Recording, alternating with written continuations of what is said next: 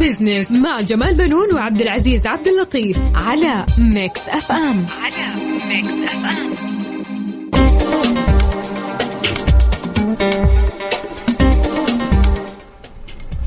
أهلا ومرحبا بكم مستمعينا. أنا جمال بنون أحييكم من ميكس اف ام وبرنامج ميكس بزنس، ورحب بزميلي عبد العزيز عبد اللطيف الذي يشاركني التقديم. مرحبا عبد العزيز. مرحبا أستاذ جمال، ومرحبا بكم مستمعينا في حلقة جديدة من ميكس بزنس. هذا البرنامج يأتيكم كل أسبوع في نفس هذا الوقت، طبعا يتناول القضايا الاقتصادية ونبسط رؤية 2030 بحيث تكون أسرع فهما وهضما.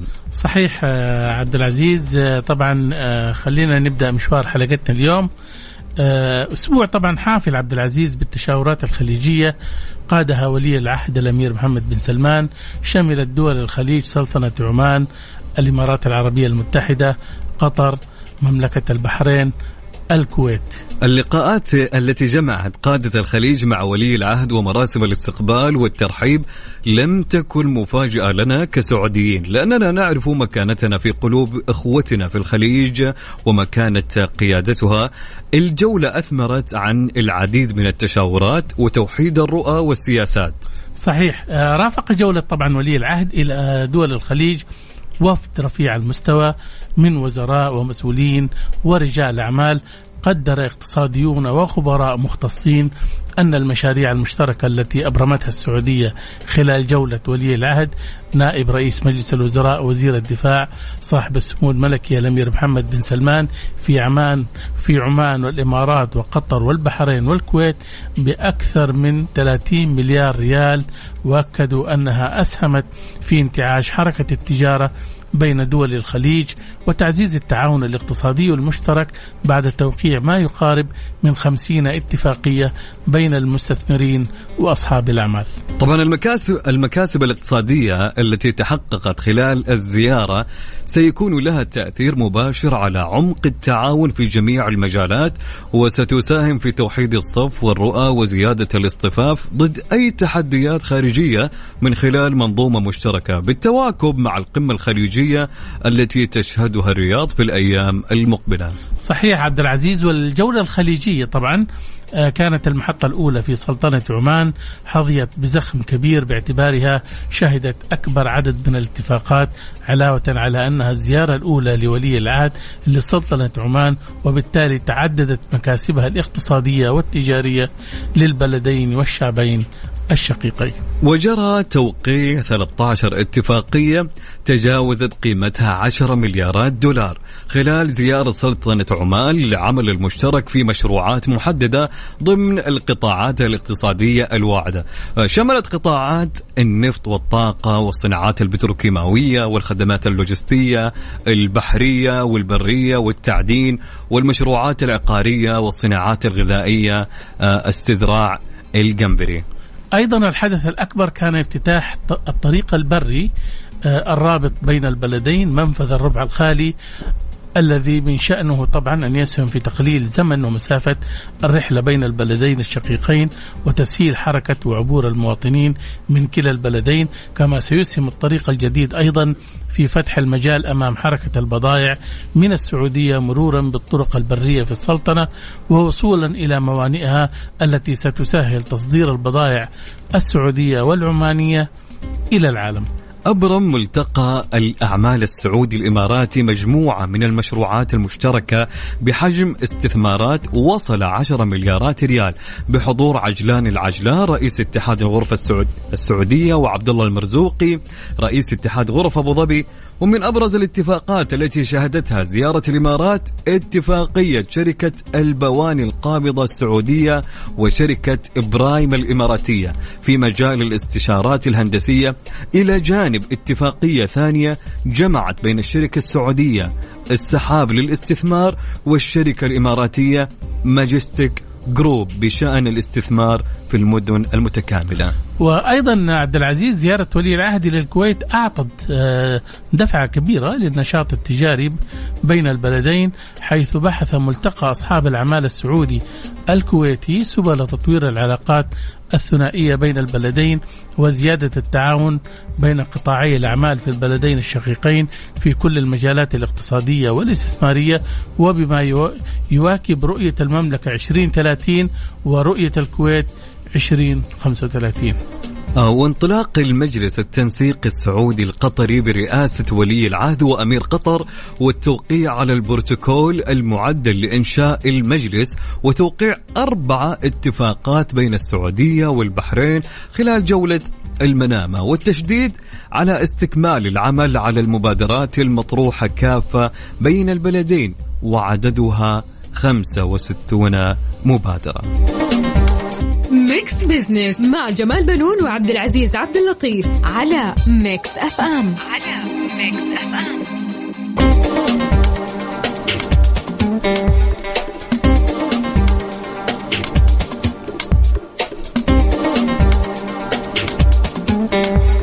أهلا بكم من جديد في ميكس بزنس في هاليوم الجميل، أنا ومع الأستاذ جمال بنون. أهلا أستاذ جمال. أهلا وسهلا عبد العزيز، وأهلا بالسادة المستمعين اللي انضموا معنا لميكس بزنس. كالعادة في فقرات هاليوم معنا أول فقرة هي على السريع نستعرض أبرز الأحداث والأخبار الاقتصادية مع تعليق على بعض منها، وفي فقرة حسبة ونسبة السؤال المطروح على مواقع التواصل وحساب ميكس اف ام على تويتر. يقول السؤال: هل توافق أن تكون الإجازة الأسبوعية السبت والأحد؟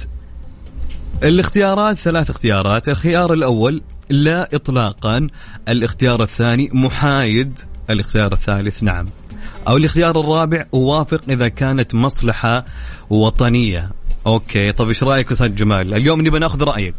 طبعا شوف، أنا أقول لك حاجة، أنا أؤيد لأي تغيير تمام في مصلحة وطنية. جميل. اليوم إحنا يعني الأسواق السعودية أسواق مفتوحة مع دول العالم كلها، ولا تنسى أن اليوم أنت عندك استثمارات أجنبية بتدخل، وعندك أنت شركات أجنبية موجودة، أنت مربوط بالأسواق. فبالتالي أي تعطيل يعني يتعارض مع الأسواق العالمية، فبالتالي هذا تعطيل لك أنت. أنا أشوف أنه يعني متى ما كانت المصلحة الوطنية يعني تستوجب تحويل الإجازات إلى سبت وأحد، ليه لا؟ ولكن لا تنسى إحنا كمجتمع يعني يوم الجمعة ده يوم مقدس عندنا. صحيح. الناس تحتفل بيوم جمعة الأهل ويوم مبارك، شايف، ويوم فضيل. فبالتالي صحيح. لما يعني تحولوا إلى يوم عمل، رغم أنه كثير من الدول حولته إلى نص دوام. صحيح. وفي بعض الدول مثلا الشارقة ألغت يوم الجمعة العمل، وبالتالي صار عندها 3 أيام إجازة، مو يومين، و4 أيام عمل، زودوا 1.5 ساعة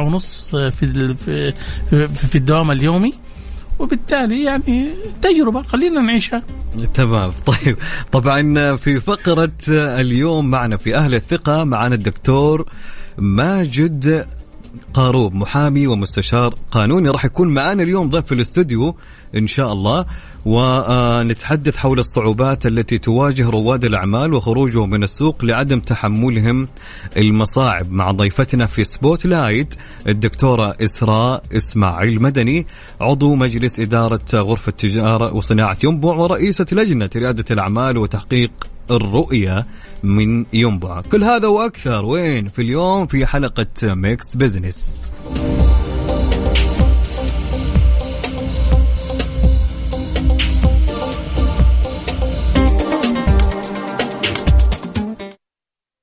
أهل الثقة ضمن ميكس بزنس على ميكس اف ام.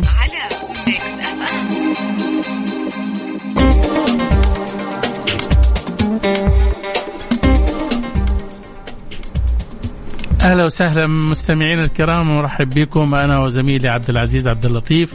طبعا عبد العزيز، أطلقت وزارة الموارد البشرية حزمة من المبادرات لدعم منشآت القطاع الخاص ورواد الأعمال باعتماد جدول المخالفات الجديد حول أهمية هذا القرار وتأثيره على المنشآت الصغيرة والمتوسطة. نتحدث مع الدكتور ماجد قاروب، محامي ومستشار قانوني، ضيفنا في هذه الحلقة. أهلا وسهلا بك دكتور ماجد في ميكس بيزنس. أهلا وسهلا، السلام عليكم، فرصة سعيدة، وحقيقة أهنيكم بإعادة تأسيس الاستوديو، وإن شاء الله مستقبل ظاهر ودائم لهذه القناة وهذا البرنامج. شكرا لك. طبعا هذا بناء على طلب المستمعين اللي دائما يعني يتابعونا. خلينا في البداية الحقيقة أسألك دكتور ماجد أهمية هذه المبادرة التي أطلقتها وزارة الموارد البشرية، وهي تخفيض قيمة الغرامة على المخالفات. شوف، اسمح لي أول شيء حضرتك والمستمعين الكرام اللي أحييهم بدقيقة لأخذ الصورة الكلية. الموضوع ليس مجرد تخفيض غرامة أو تكبير غرامة أو شيء من هذا القبيل. أول شيء خلينا نستحضر نقطتين أساسية. أولا أنه القضاء، البلديات، الشرطة والأمن هم المسؤولين في كل دول العالم عن أحد أمرين: إما النزاهة والشفافية، وإما الفساد ومخرجاته. فهذه النقطة الأولى. النقطة الثانية أنه لا يمكن أن ننظر إلى أي قرار اليوم في مخرج عن الصورة الشاملة اللي نعيشها، وهي مرحلة تصحيحية تطويرية. إحنا عانينا لسنوات طويلة من الفساد بأشكاله وأنواعه، بما فيها الفساد التشريعي والفساد المؤسسي والشخصي والفردي. وبالتالي اليوم لما نيجي ننظر إلى هذا القرار، حقيقة أنا لازم أقول عنه نقطتين.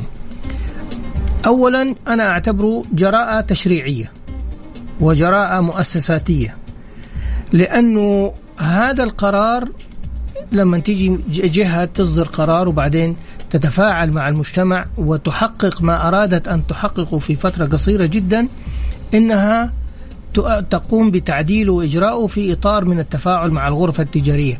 يعني الناس قاعدة تطول في الأرقام، أنا أبغاك تقرأ معايا الديباجة حقت القرار. قالت التفاعل وقالت الغرف التجارية لما المجتمع بمؤسساته وكياناته قامت بواجباتها وتفاعلت مع قرارات الوزارة تفاعلت معها. إذن إحنا في الأساس كنا مقصرين كغرف تجارية كمؤسسات مجتمع مدني في أن نقوم بواجباتنا. لكن حقيقة أنا ما لي دعوة بهذا القرار، أنا ما يعنيني هذا القرار. أنا بالنسبة لي، أنت تتكلم ما يعنيك كمستثمر في من رواد الأعمال ولا كقانوني؟ كقانوني. نعم. ليش؟ لأنه أنا أعتقد أنه هذا القرار بمرحلته أيضا هنا في نقطتين. أنا اليوم في كل شيء عندي نقطتين. النقطة الأولى أنه هذا القرار بهذه الغرامات حقيقة طلع زي ما يقولوا القطط الفطسة، لأنه أنا متأكد أنه المتسترين والمخالفين تألموا من هذا الموضوع. المتسترين مع وكيلهم السعودي ولا كفيلهم السعودي أو المتستر السعودي حقهم قالوا ما في فلوس، في غرامة، في فلوس، فهمت علي كيف؟ فهذا واحد. الأمر الثاني أنه للأسف كلنا كنا نعيش مرحلة عندي سجل تجاري وعندي شركة وعندي وظيفة وعندي وظيفتين وعندي 3 وظائف، وهذه تجيب 200,000 وهذه تجيب 50,000 وهذه الطقطق وهذه الطقطق. اليوم ما في طقطقة. الشكل السعودي لسوق العمل، انظر إلى ديباجة القرار. أنا ما لي دعوة بالأرقام، لي دعوة بالديباجة. ارجع للديباجة، قالت للنظر إلى سوق العمل. فيا سيدي إذا أنت تبغى وظيفة حكومية روح اشتغل موظف حكومي والسلام عليكم ونقول الحمد لله رب العالمين. تبغى وظيفة في القطاع الخاص، خذ وظيفتك في القطاع الخاص وقول الحمد لله رب العالمين. تبغى تكون من رواد أعمال وتبغى تبتدي حياتك التجارية، هذا مسار في القطاع الخاص، تبدأ من الصفر وتطلع. التركيب اللي كان عندنا زمان إنه عندي كذا سجل وكذا رخصة وهذه مفعلة وهذه مفعلة، طبعا ما شاء الله تبارك الله هيئة الزكاة قفلت عليهم كل الأبواب هذه كلها، فما عاد صار عندي سجلات ورخص ببلاش، لا كله بيندفع عليه فلوس. فاليوم تحول المجتمع إلى سوق العمل، فصار الواحد اليوم لما تكون عنده فرصة وظيفية أو استثمارية يمسكها ويحافظ عليها ويشتغلها صح، ما يشتغلها بطريقة زمان إنه الرخصة جايب فيها واحد من جنسية عربية يشتغل له عليها، والمحل جايب واحد من شخصية يعني عربية ولا آسيوية يشتغلوا عليها. لا لا لا لا. طيب اسمح لي يا دكتور معلش. نعم. أنت الآن يعني في موقف يعني كأنك بتقول الناس اللي بتشتكي من الغرامات الكثيرة هذول يعني كلامهم مو صحيح. أيوة نعم مو صحيح أبدا أبدا مو صحيح. انت هتزعلهم منك كده. ايه سهل يا سيدي، احنا جايين نطبطب ولا جايين؟ لا بس انما يعني الاصوات في الفتره الاخيره ارتفعت بشكل واضح. يا سيدي بلاش نختلف، ارجع للقرار. ترى ايش القرار؟ القرار قال لك ترى انا حديك نفس وراجع لك مره ثانيه. القرار ترى ما لغى شيء. القرار قال لك طب في المره الاولى يا بابا راح اجي اقول لك خد بالك وانتبه، وتاني مرة الأجنبي ده اللي انت جايبه ما هو على التأشيرة، ولا هدول اللي مشغلهم بارت تايم من تحت ومسميهم مش عارف ايه مسميات من منازلهم، كل الخرط هذا كله معليه سامحني خرط يعني كلمة، احنا نتكلم مع جمهور عام ما نتكلم في محاضرة قانونية. هذا الكلام كله راح يوقف. فبدل ما ألسعك من أول مرة هقول لك ترى خد بالك أنا جاي لك مرة تانية. هو جديد علينا إنه يكون في مفتشين؟ الجديد علينا اليوم حقيقة إنه عندنا مفتشين صح. إحنا ليش نضحك على بعض؟ ما المفتشين دول بشكل أو بآخر في كل الجهات الحكومية مو من البلديات موجودين. الفرق اللي كانوا يجوك زمان كنت تتفاهم معاهم على الباب، أما اليوم مفتشين حقيقيين همهم خزينة الدولة ووجاهة الدولة وقوة الدولة وإنفاذ النظام. فلما صار يدفعك الغرامة كاملة هذا، ولا هم يجوا من المريخ؟ ما هم موجودين طول عمرهم، لكن كنت تعايش معاهم في أيام الفساد في أيام الرشاوي. إنما اليوم لما جاك مفتش صح هو مراقب وعليه رقابة ويؤدي عمله صح، علي صوتك من التألم. المخالفات موجودة. الفرق دكتور ماجد يقولوا إن المحلات صارت تفتح من أجل التسديد للمخالفات، في مبالغة في منح المخالفات. لا لا لا لا ما في مبالغة. وانت تخالف ليه أصلا؟ هو انت فاتح عشان تخالف ولا فاتح عشان تشتغل؟ ما هو احنا عارفين المخالفات، ما في نظافة، ما في عمالة، ما في لوحات إرشادية، ما في رخص، ما في الشغل حق زمان. اللي ما حيقدر يستوعب مرحلة التجديد والتطوير للدولة السعودية في كل مؤسساتها وسلطاتها وأجهزتها، ترى ما له مسار غير نقعد يتشكى في التواصل الاجتماعي. انت أصلا فتحت لي، ما انت عارف انك لازم تنظف المكان، ما انت عارف لازم تجيب عامل على كفالتك، ما انت لازم طب 10 لازم دي ليه ما سويتها؟ فإذا انت ما سويتها لازم حجيك المخالفات. زمان كنت تعرف تاخذ وتدي مع المفتشين جزاهم الله خير موجودين. انما اليوم انت اليوم فاتح وعارف انه في تفتيش وجهزت 9 من 10، ما اللي حيجيك على 10 ما حيجيك على 9. فايش الجديد في انك انت تدفع مخالفة لتقصير موجود عندك؟ هو المخالف حيتلكك عليك؟ ما حيتلكك عليك، حيدي لك استمارة ويقول لك المخالفة هذه عليك. بس احنا كنا زمان نعيش على انه ماشي ابو مشي ده وقف حاله خلاص بنشر. فان اردت انك تفتح شغلك صح. اما الدروشة او الدوشة اللي فيها شباب اليومين دول مو عارف ياخد وظيفة، ياخد استثمار، ياخد تمويل، ياخد قروض، التأمينات البنك الاجتماعي يدي الى $1,000,000، هو يدور على اي حاجة فيها فلوس. تمام. بس زمان كمان كانت الفلوس تروح كده بس اديله يلا اي ورق ملف اخضر وخذ القرض. اليوم لا، اليوم شغلك لازم يكون صح.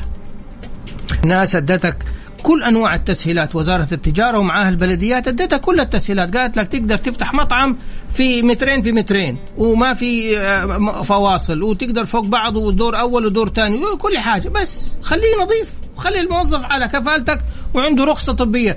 يعني أكتر من كده إيش تبغى؟ ولا أسهل من كده إيش تبغى؟ وفوق يا سيدي حنعتبرك من رواد الأعمال وحندي لك قرض، بس تاخذ القرض عشان تروح تعمل فيه سيارة، تشتري سيارة خاصة؟ لا. شكرا. طيب دكتور ماجد والأستاذ جمال نروح لفاصل ونراجعين.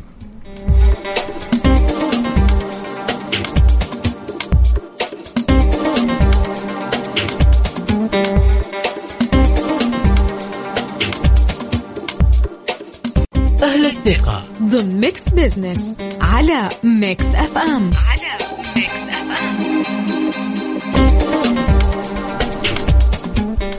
أهلا بكم مستمعينا من جديد. نكمل حوارنا طبعا حول أطلقت طبعا وزارة الموارد البشرية حزمة من المبادرات لدعم منشآت القطاع الخاص ورواد الأعمال باعتماد جدول المخالفات الجديد. حول أهمية هذا القرار وتأثيره على المنشآت الصغيرة والمتوسطة نتحدث مع الدكتور ماجد قاروب، محامي ومستشار قانوني. مرحبا بك من جديد دكتور ماجد. أهلا وسهلا بك بالمستمعين. أنا أعتقد أنه كثير زعلانين أو غير، لكن هي لحظة صراحة بصراحة. طيب هل يمكن معالجة خلل مثل هذا بقرار تخفيض قيمة الغرامة؟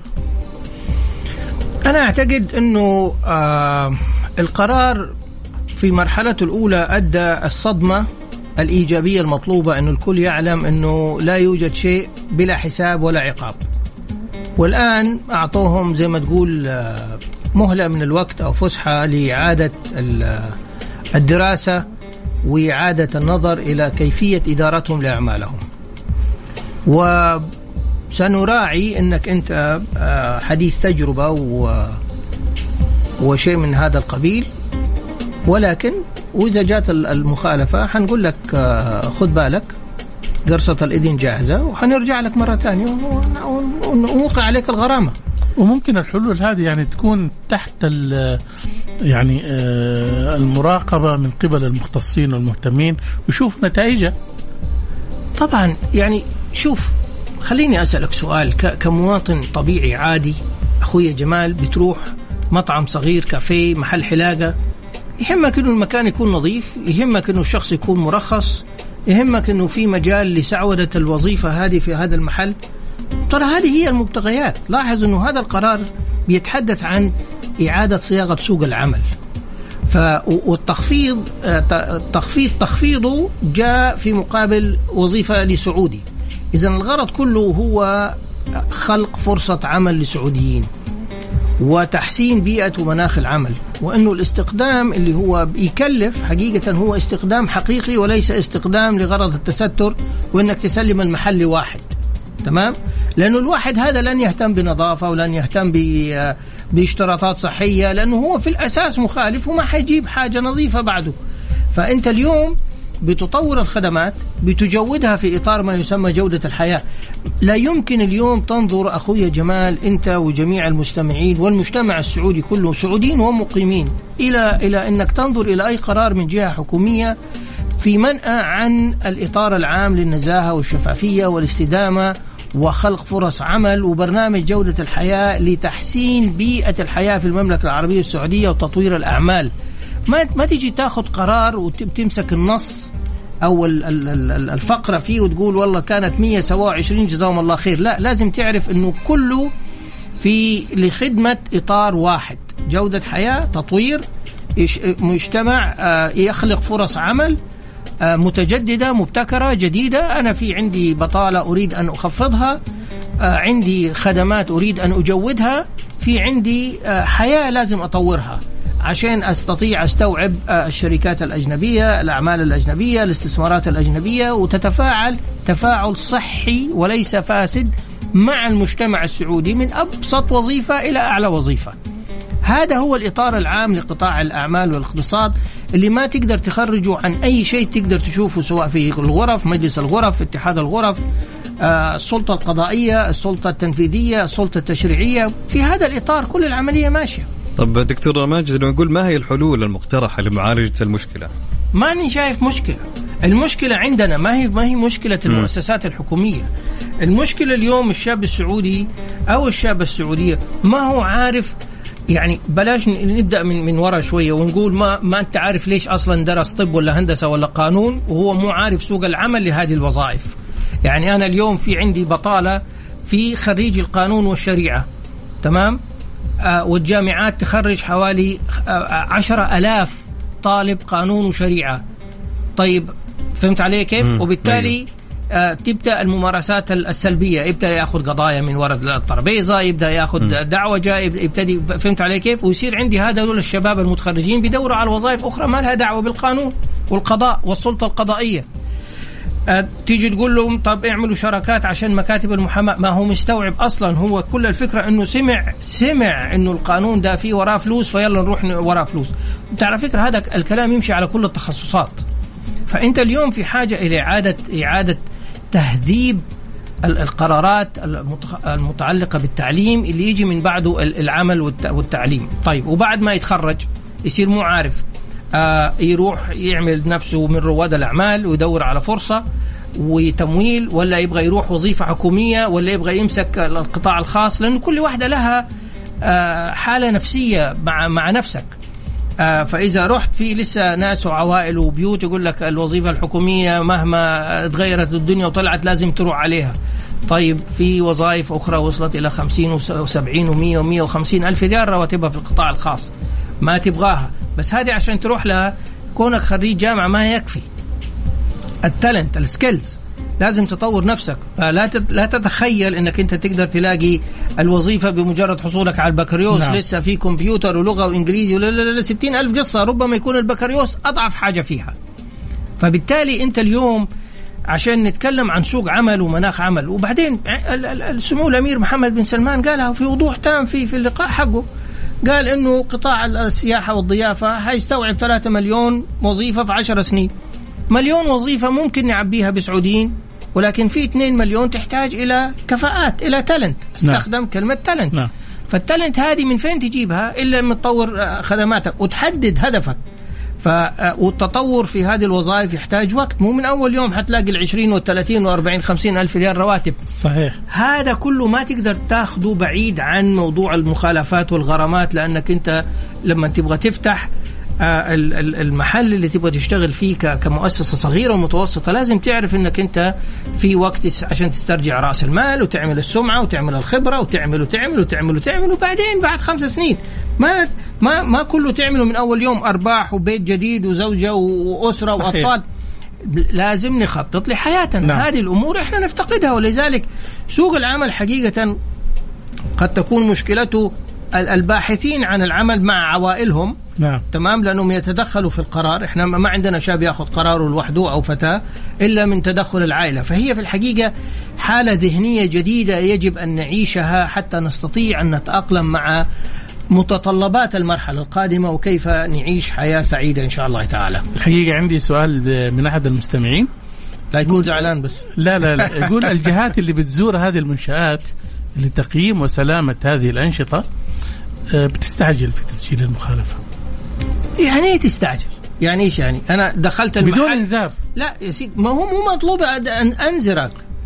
مو مين قال ان لازم انذرك؟ انا دخلت. لا ليش؟ طيب بس هذه موجودة في كل مكان. ايش هو الانذار؟ يعني لابد انك انت تنذر الشخص قبل ما تعطيه له المخالفة. يا سيدي الانذار موجود بمجرد حصولك على الرخصة، لأنه في الرخصة بتكتب انك انت علمت بالاشتراطات وملتزم بهذه الاشتراطات. الباب 7 في 7، الشباك 5 في 5، أيوه. المش عارف ايه 6 في 6، وسويت العملية هذه كلها. إذا جيت خالفت أجي أقول لك انذار ليه؟ ما أنت الشروط عارف إيش لازم تسوي من اللحظة الأولى. والمفروض انك انت لما جيت تفتح مطعم ولا لما تفتح كافيه ولا محل حلاقة ولا أي حاجة عارف إيش المطلوب منك والمواصفات كلها. فايش الانذار؟ ايش؟ خلاص انت عندك الانذار. لا يعني انه هو يبغى الرجال، يعني تعرف الفكر القديم، يبغى الرجال يقولوا ترى خد بالك حجي لك المرة الجاية ويتعشى معاه ولا يتغدى معاه وبعدين يجي له في زيارة تانية. هذا كله من الماضي. لازم نعيش المرحلة بما فيها من جدية والتزام. صحيح. وشفافية ونزاهة كاملة. أنا حقيقة لو جاء مفتش وقاعد يقول له خد بالك ولا تاخد بالك، أنا هعتبر المفتش ده مقصر في عمله. على العموم خطوة وزارة الموارد البشرية تستحق الاهتمام. صحيح. في انتظار النتائج. طبعا انتهى وقتنا دكتور ماجد، شكرا لمشاركتك معنا. الحقيقة مستمعينا كان معنا دكتور ماجد قاروق، محامي ومستشار قانوني. ميكس بزنس مع جمال بنون وعبد العزيز عبد اللطيف على ميكس اف ام.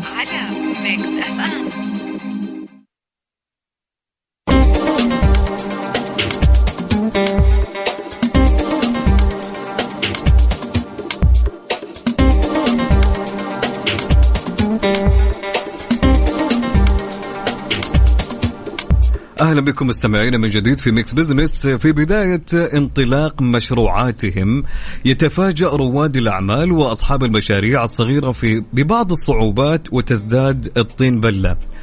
حينما تنهال عليهم الغرامات المالية من كل حدب وصوب وبقيمة عالية، الأمر يعرضهم للانسحاب من السوق وتكبدهم الخسائر.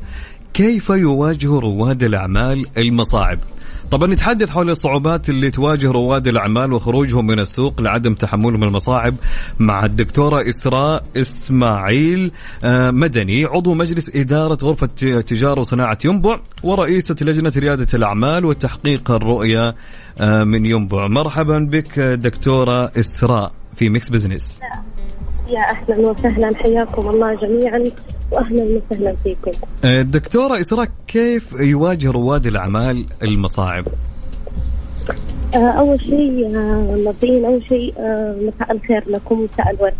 قبل أنا لا أقول لك كيف حيواجهوا المصاعب، أمانة أنا ما أقدر أحمل المصاعب هذه لطرف واحد، إن كان رائد الأعمال أو إن كان الجهات المعنية اللي بتشرف على رائد الأعمال هذا. لكن المشكلة الأساسية، هل رائد الأعمال جاهز للنزول للسوق أو لا؟ أغلب رواد الأعمال للأسف اللي إحنا بنشوفهم في السوق يا إما يكون داخل الخطوة هذه بدون دراسة، أو يكون يعني ما كان أصلا مقدم عليها ومجهز نفسه. فأنا أتمنى حقيقي يعني يمكن من خلالكم إنه يكون في شوية توعية أول شيء كيف الانطلاقة للمشروع من جميع النواحي، إن كان من الناحية المالية، إن كان من الناحية التمويلية، إن كان من الناحية القانونية، من جميع النواحي. وأظن من الناحية التثقيفية كمان يا دكتور. الدور المفروض جميع الغرف التجارية الموجودة هي خدمة التجار الموجودين. الآن الاتحاد السعودي مشرف حقيقي ومعطي ضوء أخضر لجميع الغرف بعملية التثقيف هذه والإرشاد لرواد الأعمال إنهم يطلعوا حقيقي انتقاله من رائد أعمال إلى رجل أعمال قياسي من ناحية الدورات أو حتى ورش العمل. وأنا صراحة الشيء اللي أشوف إنه كثير من الغرف التجارية صراحة تقدم على هذا الشيء، لكن مشكلتنا الأساسية هي عدم أصلا حضور رواد الأعمال. يعني الدورة بتقام من قبل الغرفة وبتدفع فيها تكاليف كبيرة الغرفة ولا إن كان الاتحاد، لكن رائد الأعمال ما بيحضر بحجة إنه هو فاهم خلاص المشروع وفاهم البزنس حقه وهو عارف بيصير، يتفاجأ بعدين ويصطدم بواقع وينسحب ويلقي اللوم 100% على مين؟ على الجهات، إن كان غرف تجارية وإن كانت وزارات. أنا أحب دائما رائد الأعمال لما يعترف بخطأه، إنه هو عبارة عن خطأ مشترك بيننا كلنا، إذا كان أنا قللت من تثقيفي أو إن كان أنت ما حضرت. جميل.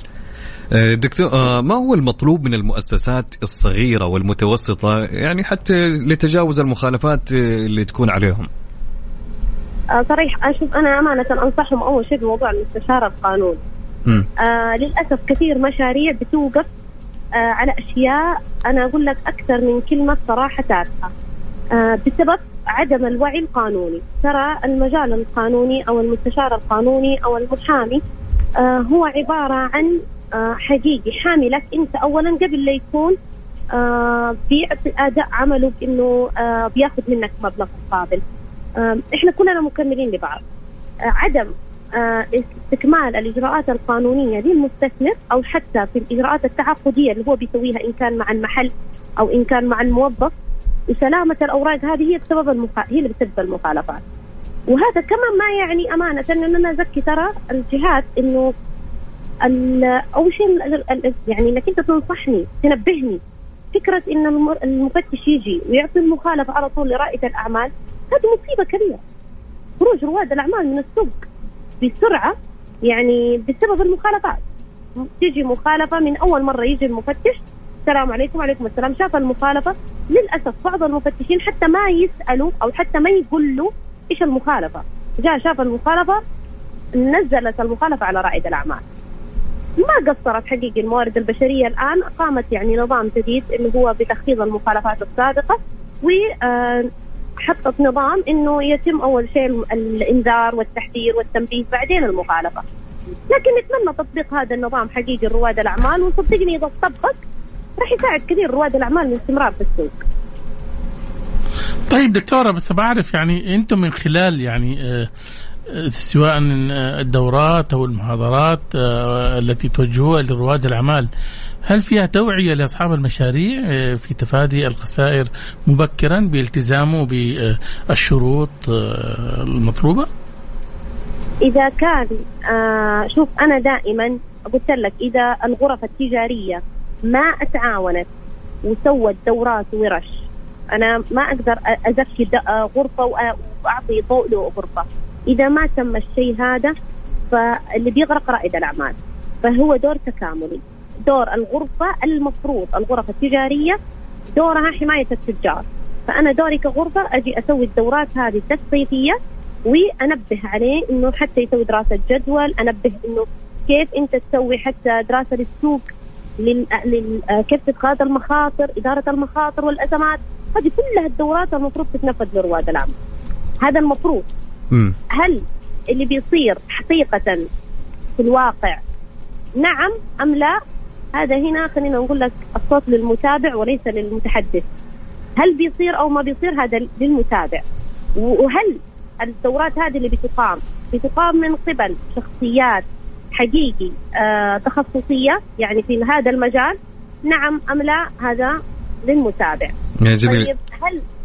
طيب هل الحضور، هل رائد الأعمال بيحضر أو ما بيحضر؟ هذا برضو قلت لك رد صراحة للمتحدث وليس المتابع. يعني حقيقي أنا الدورات عندي في الغرفة مثلا غرفة ينبع بتقام، لكن ما بيكون في حضور. نعم. لما نجي أقيس مؤشرات الأداء ليش ما حضر؟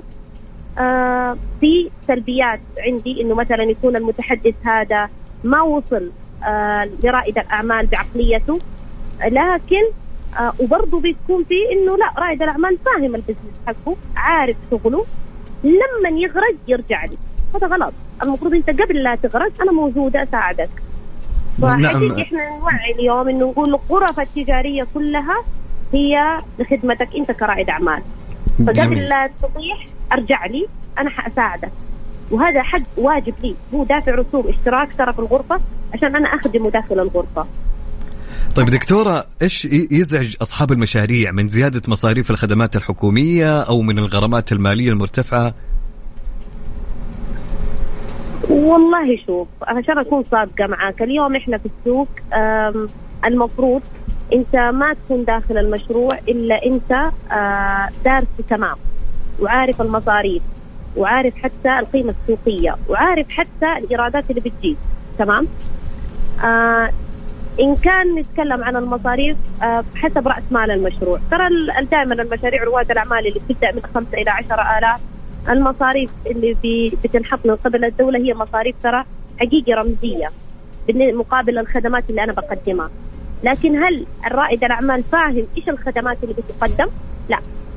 يعني المفروض أنا دوري أجي أقول له البلدية أخذ منك رسوم مقابل إنها تعطيك مثالا حاويات، تمام؟ لكن هل مثلا إذا كانت البلدية ما أعطتني حاوية كيف ألجأ لها؟ كيف أروح أشتكي؟ كيف أعطي تنوين؟ الآن صارت في بوابات إلكترونية، صار في كل شيء تقدر توصل صوتك، لكن رائد الأعمال نفسه ما يعرف حقوقه. صحيح. ما هو عارف. طبعا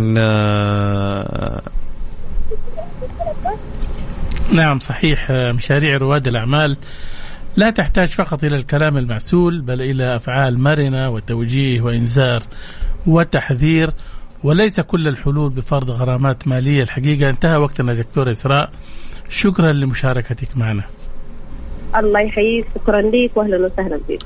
مستمعينا، كانت معنا الدكتورة إسراء إسماعيل مدني، عضو مجلس إدارة غرفة تجارة وصناعة ينبع ورئيسة لجنة ريادة الأعمال وتحقيق الرؤية من ينبع. طبعا خلينا نكمل إحنا حسبة ونسبة عبد العزيز ونشوف إيش كانت ردود الأفعال أو النتائج اللي جات على السؤال اللي طرحناه اليوم، ونشارك معنا الدكتور ماجد كمان.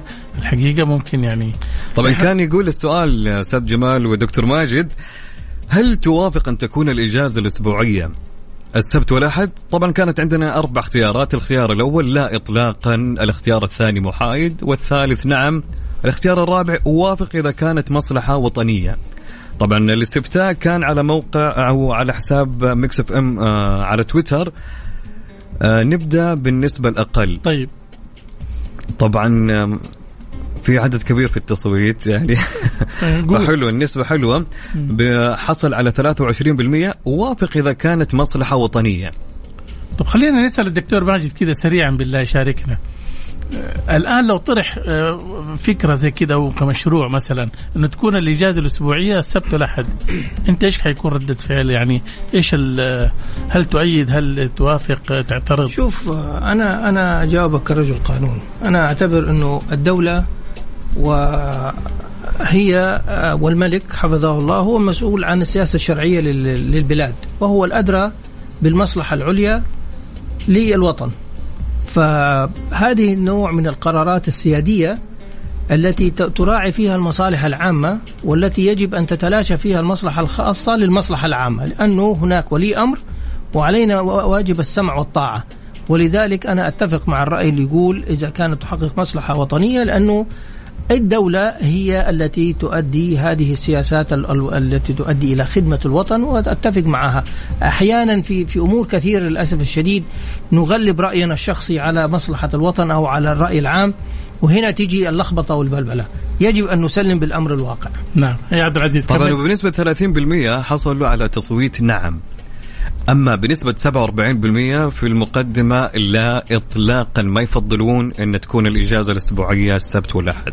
طبعا شوف الخطوة هذه ما هي يعني الإمارات لوحدها اللي تطبقه من بداية يناير، ولكن طبعا في كثير من الدول زي موريتانيا وزي كمان طبعا الجزائر أظن، مثل تونس وموريتانيا، المغرب ولبنان وتركيا. هذه الدول فيها طبعا إجازات سبت والأحد، ولكن كما تعتمد بعض الدول يوم الجمعة نصف يوم عمل على أن ينتهي العمل قبل صلاة الجمعة بقليل. طبعا هذا يعني إحنا كده رأي احنا طرحناه للجمهور على اساس نستأنس برأيهم. طبعا جميل جدا. طبعا لله هنا وصلنا معكم مستمعينا في حلقتنا لميكس بزنس اليوم. موعدنا طبعا نجدد معكم الاسبوع المقبل ان شاء الله، نكون قدمنا لكم حلقة دسمة وطبق من المعلومات المفيدة. شكرا استاذ جمال، شكرا دكتور ماجد على حلقة اليوم. صحيح شكرا، وإن شاء الله الأسبوع المقبل حتكون عندنا يعني حلقة جديدة ودسمة. اسمح لي بس أشكر الدكتور إسراء إسماعيل مدني، وأشكر الدكتور ماجد قاروب الذي شاركنا في هذه الحلقة. شكرا لكم مستمعينا، في أمان الله.